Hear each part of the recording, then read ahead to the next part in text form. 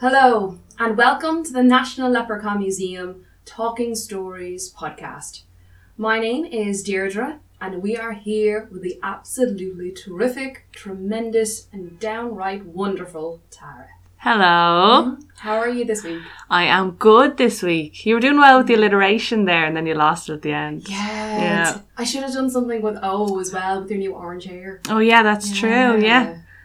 Peachy. If you've gotten a chance to be at the box office at any point in the last few months, you've gotten to meet our lovely Tara, who's got a split dye of black and ginger. And I must say, you're rocking it. I know. It's quite a statement. Yes. Statement It is very ginger now. It was much more bright orange. I was like a beacon. And now it's definitely calmed itself. Yeah. I think it's perfect though for like the spooky season we're in. Definitely. The Halloween colours. Yeah, I can't go wrong. I know. I'm scared to say, or scared to ask even, how many times Mark has compared you to a pumpkin. Oh, too many. Too many. Pumpkin spice lattes. Yes. It would help if I didn't drink so many of them as well.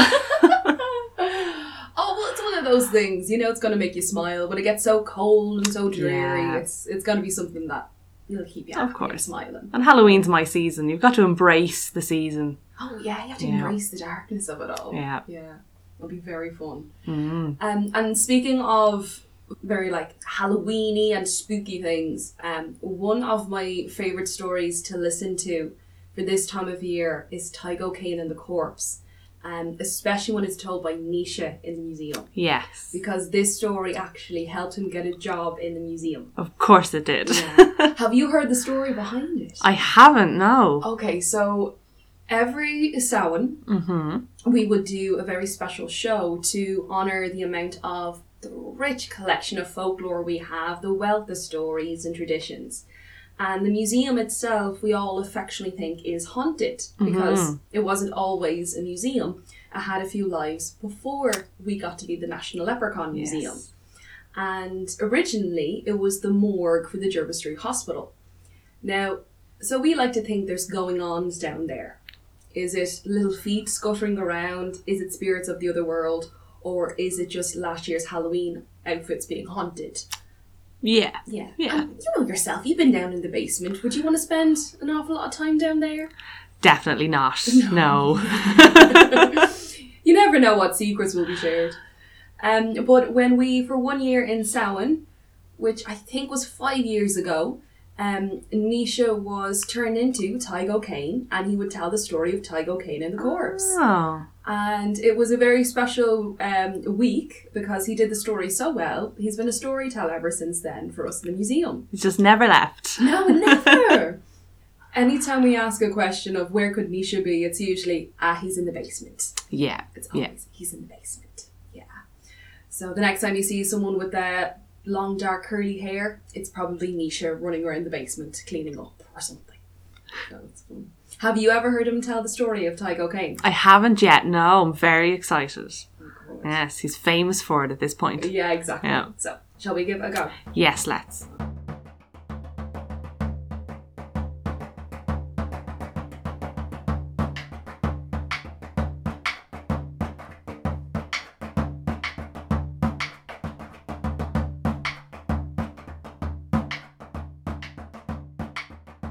There was a lad living in Leitrim by the name of Tig O'Kane.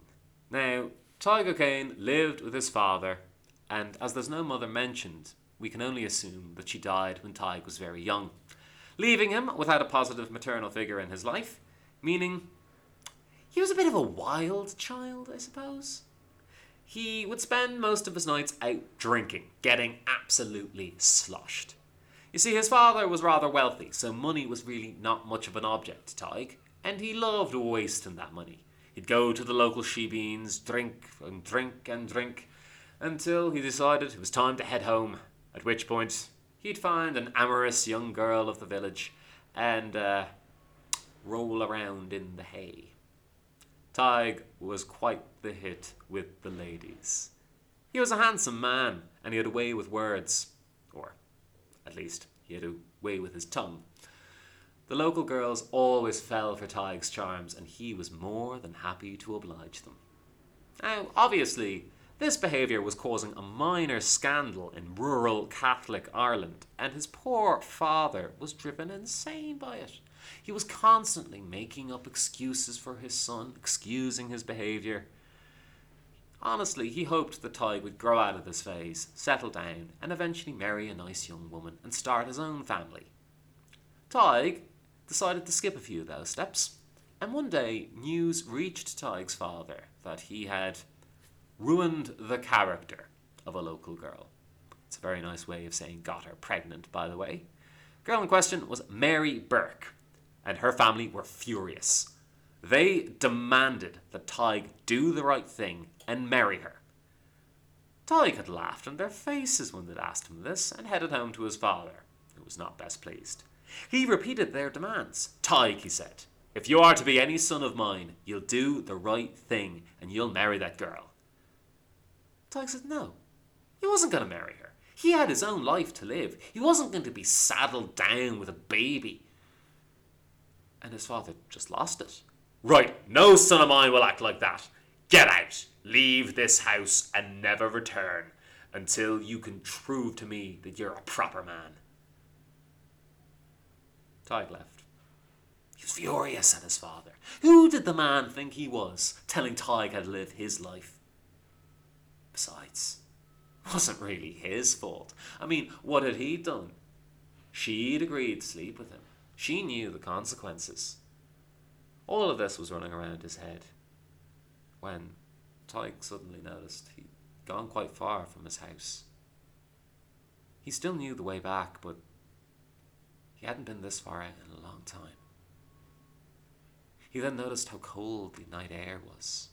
Everything was soft and still and desperately quiet. And then he heard it. The sound of plodding footsteps coming down the road, getting louder and louder. Tig's heart began to beat like a drum. And then, in the distance, coming down the road, he spotted a group of people. They all seemed very short. The skin was pale like snowflakes. And as they drew closer, he realized they were carrying something on their backs. He couldn't see what it was, but as they drew closer, he realized these were fairies.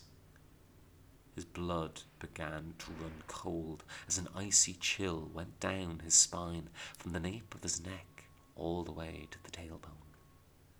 He shivered and felt that he should run, but found his feet glued to the ground until they were right up next to him. That's when he saw what they were carrying. On their backs there was a man, his skin pallid and grey, eyes closed, hair clinging greasily to his unmoving scalp. Tig hoped the man was dead, and he certainly looked to be. He made no sign of life as he was dropped from their backs unceremoniously onto the ground before Tig, and then one of their number stepped forward. "Pick that up, Tig, and carry it for us. We have taken it a long way, and we hear that you might be willing to assist us. You've been living a bad life, Tig. It's about time you turned things around, and we want to give you that opportunity." Tig screamed and he tried to run, but he found himself grabbed by two of the fairies. They shoved him down onto the ground, and he felt them dragging something onto his back. As he rose up, he could smell something horrible filling his nostrils, and something was dragging him back down to the ground. As he looked over one shoulder, he saw the dead man's face staring back at him. Tig screamed and tried to throw it off, but as he tried to move it, its arms wrapped about his neck, its hands grasping onto his shoulders, digging their dead nails into his flesh. He then felt the legs close about his hips in a vice-like grip. The more he tried to shake it off, the tighter the corpse became. "Please," he said, "let me go. I promise I'll never do it again. I'll live a good life. Honestly." Tig didn't even know what he was apologising for or what he was babbling about. He just knew he had to get the corpse off his back. And the Ferris just laughed at him. No, Tig. You'll be burying that corpse for us. Be sure it's buried in holy ground. I hear there's a graveyard, not 2 miles away. You might try your luck there. If that fails, you should make your way on to Kilbride. Either way, though, be sure you have that corpse buried before the first cockerels crow. For if you do, well, you might find yourself living a better life than before. And if you don't, well, Tig, you'll never get that corpse off your back. And as he spoke those words, they seemed to melt away, blowing like smoke on the wind. Tig, and he began the long journey to the graveyard. The weight of the thing was dragging him down, but still he persisted, plodding step after plodding step as the weight of the dead man dragged him down. Imagine it. A fully grown, dead body on your back. The smell of decaying flesh filling your nostrils. The touch of the dead skin next to your own. Each step was agony, till eventually Tig made it to the graveyard. Outside the gate he found an old shovel, and picking it up he made his way in, passing by scores of gravestones, hoping to find a little patch of earth that he could dig. Eventually he found a spot that seemed abandoned. He dug down and down into the ground, but eventually he uncovered an ancient skull. Knowing the grave was full, he replaced the earth and moved on. He dug down and down again until he found the body of an old woman. She looked peaceful, her eyes closed, her lips almost smiling. He removed the earth from her coffin, lifted her, and was about to lift her out, when the old woman's eyes snapped open. "Leave me be!" she screamed. And Tig smacked her on the head with the shovel, covered her again with the clay, and moved on to a third spot. He was digging now for quite a while, and his heart was racing, hoping he'd finally found a resting place for the corpse. When there he saw it, shooting out of the ground, a skeletal hand, giving him the finger. Deciding he would find no resting place for the corpse here, he moved on to Kilbride, furious that he'd already wasted so much time.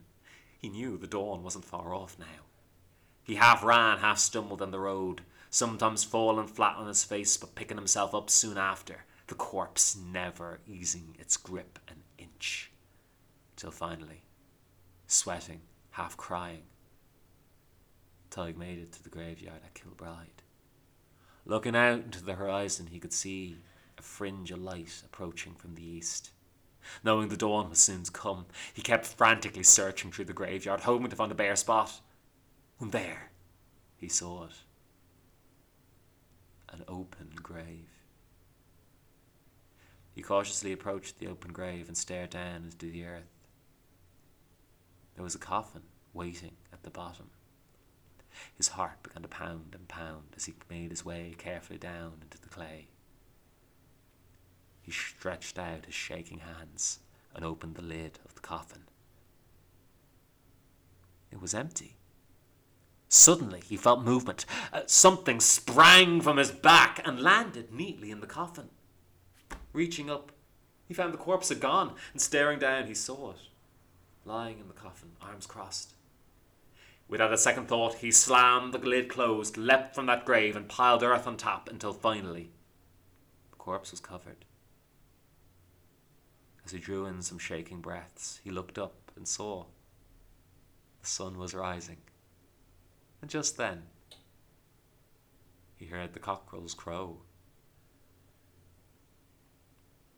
Eventually, he pulled himself back up onto his tired feet and half crawled, half walked home. He told no one but his father of what had happened that night, but it changed him. He swore again he'd never touch a drop of drink. He never went out late at night, and he even agreed to marry the girl Mary. He made an honest woman of her, bought his own house and started his own family as his father had wished. And he never again left his house after dark.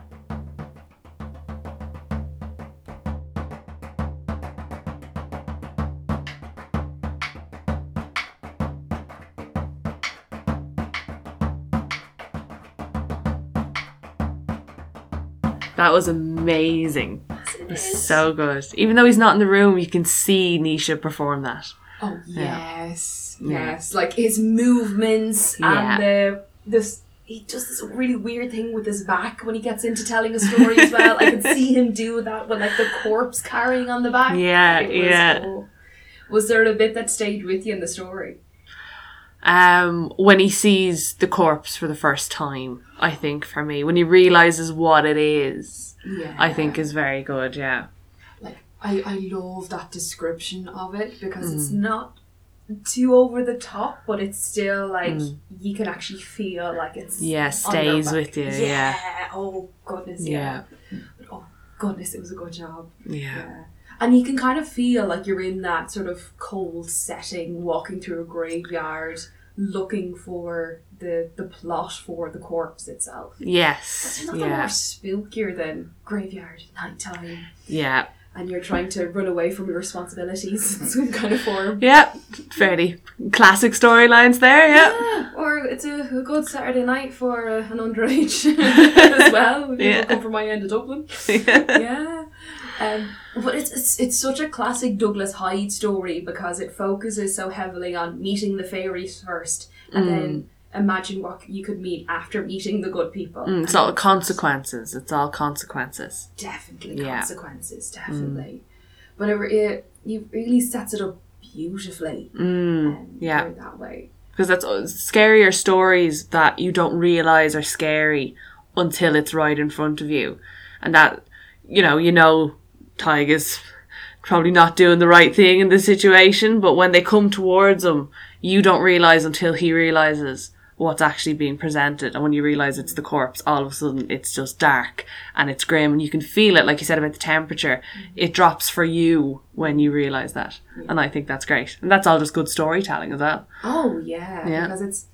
What I love about Nisha's way of telling stories, he doesn't go over the top with the descriptions. It's just enough. It's just enough to feel like you're in the story with him. Yeah, it's all in the presentation.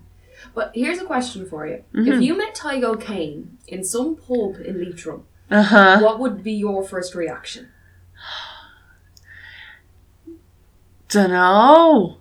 I mean, he's described as being fairly charming, you know? Depends. Though if I'd heard the rumours, you know, probably kick his ass a bit. Which I could see you take a fella from Leitrim. A fella from Leitrim who needs to be like... Who needs to... I don't say cop on a bit, but... Yeah, try it on with the Dublin girl and see where it gets you. Exactly, yeah. Because let's be honest, like, when you go out, even in Dublin, there's an awful lot of annoying people. Oh, yeah. Who will try to start a conversation with you, and you just feel like, do you know what? Go to a graveyard, carry a corpse on your back, and leave me alone. Yeah, there are other things for you to be doing right now. Exactly. Yeah. Are you not meant to be, like, take accountability for your actions, there, Tig? Yeah, and that's it. He's quite a relatable character. Maybe not relatable in that we would relate to him, but it's a relatable situation that is presented, you know. The guy in the town, all the girls swooning. Yeah, exactly. You know. His name may not necessarily be Tig, but we can all imagine someone who's a real player. We all know them. Yeah. Yeah. A real charmer, but you have to put the emphasis on it as well. But and so you had never heard Nisha tell this story before? No, I had not. Never. And can you see where the real sort of Halloween and Samhain elements come to life? Oh, definitely. The imagery that's painted with it is definitely, you know, those classic elements. Like you said, the graveyard, you imagine the fog, you imagine the moon. It's painted perfectly. Yeah. Yeah, but it really does highlight so many things of if you were in that situation, if you're walking home late from, say, the pub or walking back to your house from visiting a friend and you just see Tig O'Kane in the distance carrying this grim thing on his back. Yeah. You Yeah. really just... Myself, probably, I want to have a look and then I want to walk the other way. Oh yeah, you'd be nosy enough that you'd want to know, what is this guy doing? Definitely. This doesn't look normal. Like, this is a bit out of the ordinary. Yeah. Curiosity, but at a safe distance. Yes, exactly. Yeah. It's enough for entertainment saying, you not imagine this ever happening? Yeah. Or to be able to say, I seen this mad thing last night. You know, you'd never believe it. Yeah. And then I ran away. That's what I love as well. There's another creature I love is the puka. Yes. And the puka, this shape-shifting animal that could take control over donkeys or horse or whatever creature you can imagine. But it's one of those wild tales that gets you onto this absolute insane adventure, and you try to explain that you were carried away off to places like Kilpatrick or carried away off to some distant place, and the next morning you're trying to explain to your friend, no, I met an animal that was talking to me last night with like red blackish eyes and it was talking perfect English to me. But then when you're trying to explain that to your friend, all they can smell is last night's drink and they don't believe you whatsoever. Yep, we've all been in that situation too. Yeah, we've all done it, indeed. We've all been to a work party, so we all understand. Because when you go out drinking with folklore storytellers, the tales that come out after some influence of the spirits is definitely a conversation. So there was clearly like elements of truth within the tale. But so the last line of the story, so he never left his house to go out in the dark. Do you think that's kind of his happy ever after, or... Well, I wouldn't necessarily say happy ever after. You know, there's an element where he's sort of just been frightened into this life now. But the idea of not going out at night, I think what helps this story is that it's something that we're all told from the get-go. Don't go out on your own at night. Because, you know, who knows what'll happen. So it's something that's ingrained in us anyway, in modern day. There's a relatability to it that makes it all the more sort of easy to believe. Do you know? Yeah. Because it's like, that could happen. With the town I grew up in Lough Shinny, there's a massive long road, very little street lights, that I would walk from the bus stop down to the house, and it's about 1 kilometre long. And always I'd stop listening to my headphones, even though there'd be no cars, no nothing, but it's dark and it's spooky, and you go through those scenarios in your head where it's like, there is someone chasing me. There is 100% someone chasing me. Yeah. And you turn around and you're like, they jumped in the bush as I turned around. I know they did. You know, you think of those things and they become sort of real to you. You feel that fear while you're doing it. So like, having a story like this, yeah, you could think that. Oh, you could definitely think that that's going to happen to you. They are going to come up upon you and you'll be screwed because you'll have a corpse exactly. to take home. Yeah. I couldn't agree with you more, because the amount of times you'd be, say, walking home after leaving the museum, or you're walking home after meeting up with friends, you stick on your headphones. Myself, I'd be listening to like a true crime podcast. Yeah. And you'll get that feeling of, oh, is the killer I'm listening to in the story about to follow me home? Yeah. It's that Jack the Ripper kind of scenario of, is there someone watching me? Is there something behind you? So, yeah, it's like, it's definitely ingrained in us since we were wee kids. Maybe not having a fear of the otherworldly creatures, although a lot of people did have that. Yeah. But it's always that fear of, you think somebody's watching you. Yeah. It's going to happen, maybe not last night, but it's going to happen tonight because it didn't happen last night. Oh, yeah. Yeah. It's like, you know, you hear those stories on the news and they didn't think it would be them, so it couldn't be me, you know? Exactly. You never know. It's worse, yeah. I always find, especially when I'm talking to friends of mine who are girls, that you always have that feeling of, should I have the need to carry something in my pocket? Should I have the need to carry a little bit of holy water in case I'm walking through a graveyard and things are going to jump on me? Yeah. Or the keys between your fingers as you walk. Yeah. It's almost scary that you have to weaponize yourself just to counteract. Yeah. Keep yourself safe. So you don't really think it was a happy ever after then for Artaud? No, or for Mary, potentially.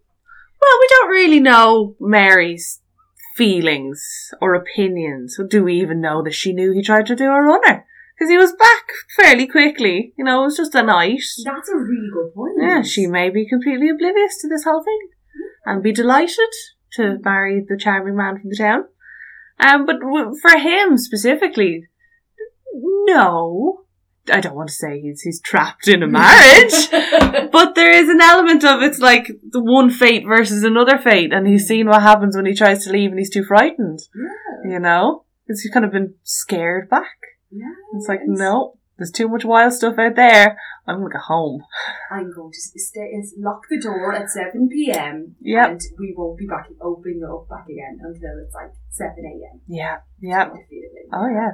Especially not leaving your house at night in Ireland. I mean, when it comes to winter, you're spending an awful lot of time in your house because it's dark late in the day and then it starts getting dark earlier. Yeah, exactly. You know? And especially it's not just a case of the good people or the corpses or the pukas that be following you. There's so many other traditions at Samhain when it comes to the banshee. Yeah. It comes to, you hear the horse's hooves and you hear the Doulahan. Yes. And yeah. you hear whispers, and you think that's going to be the whispers of the Doulahan calling your name to say your time has come. Yeah. As well as trying to avoid the really nosy neighbours wondering why you're out past 9 o'clock in the evening. There is also that, yeah. There's also yeah. that feeling as There's well. a number of things to keep you locked in your house. Exactly. You know, we just happen to have a pandemic and that's what's keeping us there. It's just sometimes you want to have a nice evening in your cozies and you're playing Animal Crossing on your Nintendo Switch. Yeah, yeah. Sometimes you're Nice allowed glass to of wine and, you know, Exactly. ice cream. Yes, sometimes those day nights have to be done. Yeah, no corpses. It's great. Exactly. You're like, oh, I'm just terrified somebody's just going to jump on my back and it's going to bring me to the other world. Sometimes a corpse would just be inconvenient. There you go. Yeah. That's it. Yep. Got it in one. Yeah. But what is your tradition now for Halloween or for Samhain? Have you got any, I'm going to sit in and watch a classic movie, I'm going to go in and eat all my brothers and sisters' sweets from trick-or-treating? There's definitely that. My siblings are all still very small, so trick-or-treating is very much... So you get the good stuff then. Oh, yes, yes. But I've gone from my classic costumes to coordinating with my small brother. Ooh. That's my tradition. Whatever he says I have to be. I have been the Luigi to his Mario many a time. That's my tradition. Oh, that is a pretty good one. Yeah. Yeah. And I watch The Craft. Oh, which is Mm-hmm. you can't go wrong with that movie. You Yeah. just can't go wrong. I feel like it's a very fun film for the museum as well because we're all our own interests and we all have our own sort of hobbies. So it really feels like we're a bit of a motley crew here as storytellers. Definitely, yes. I'm Yeah. trying not to say we are the weirdos, but we We know are- how to have fun. Yeah, yeah. Kind of way. We're as close as you're gonna get. But it's fun. I'm glad to hear that you share costumes with your little brother. Because what's been his favourite costume he's had so far? Well, last year he was Fjunkenstein. Well, my brother's name is Fionn, by the way. Very on brand for the museum and Fionn McCool stories. Yes. Yeah, so Fionn. Fjunkenstein. This year he's Fionkula. Yes, I'm Nostaratu. He named that. These are his plans. He's following me, working in marketing. He knows how to brand. He's ready. Oh, God. We have to get Minez to tell us a story soon enough. He'll take all your jobs. Oh, God. Yeah. I have no doubt about that. Yeah. From the stories you've told me and the fact his name is Fionn and he is the leader, I can't wait to hear his stories. Yeah. So for that one. But because it is spooky season month and it's something we take very seriously here in the museum, what have we got actually coming up for Samhain? We have a big event coming up for Samhain, as we do most years. We haven't in the last few because of the lovely pandemic. So we have Waking the Dead coming up, and we are running Darklands still every Friday and Thursday. Said that backwards, don't know why. 7 till 8:30. Being very popular. Yeah, it's sold out every weekend. Yep, Most every every weekend since we weekend. brought it back, we've pretty much sold it out. Yeah. And tickets are going super quick for the upcoming weeks. Every time we put more tickets up, they go. Yeah. Yeah. It's a very fun hour of the darker side of Irish mythology, and it's the stories that we have to sort of contain ourselves with during Yeah. the day. Yes. So when that darkness, that veil of darkness and light finally falls onto the museum, we can finally let out the, not just the Samhain stories, but some very, very peculiar tales of bog bodies and stories of what happens to abducted children and all sorts. So all the fun. And it goes to show how ingrained that darkness is in our stories and our mythology, in that Darkland is year round for us. Yeah. There's no inappropriate time for us to run Darkland because it's always relevant. It's just Samhain gives us the opportunity to go the extra mile. I have actually called Samhain like our folklore Christmas. Oh yeah. There's just so much you can delve into, so many traditions. Of one of my favourite pastimes was you get 4 plates in front of you on a table, and in those 4 plates you would put a little bit of soil or a bit of dirt in one plate. You would leave one plate empty. You would put a coin on one plate and then water on the 4th plate. Oh. You would blindfold your friends and you'd spin them around 3, 4, 5 times, and you'd ask them to put the finger out on a certain plate. And if they place their finger in a plate of dirt, they'd have a dirty husband. If they place their finger on a plate with nothing, they'll have no husband. If they place it where the coin is, it'll be a wealthy husband. And if you place your finger where the water is, you'll have a clean husband. Oh. So a nice little bit of fortune telling and a tiny bit of divination as well. Yeah. Wow. Yeah. Very exciting. Yeah, so please do watch out. And it's also a very good excuse if you don't want to be washing the dishes as well.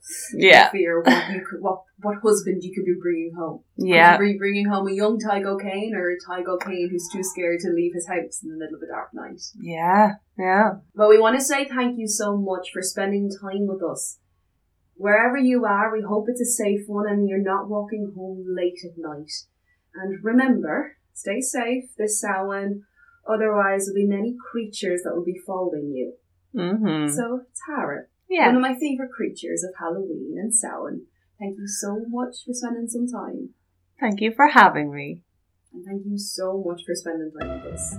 Till next time, and happy Samhain.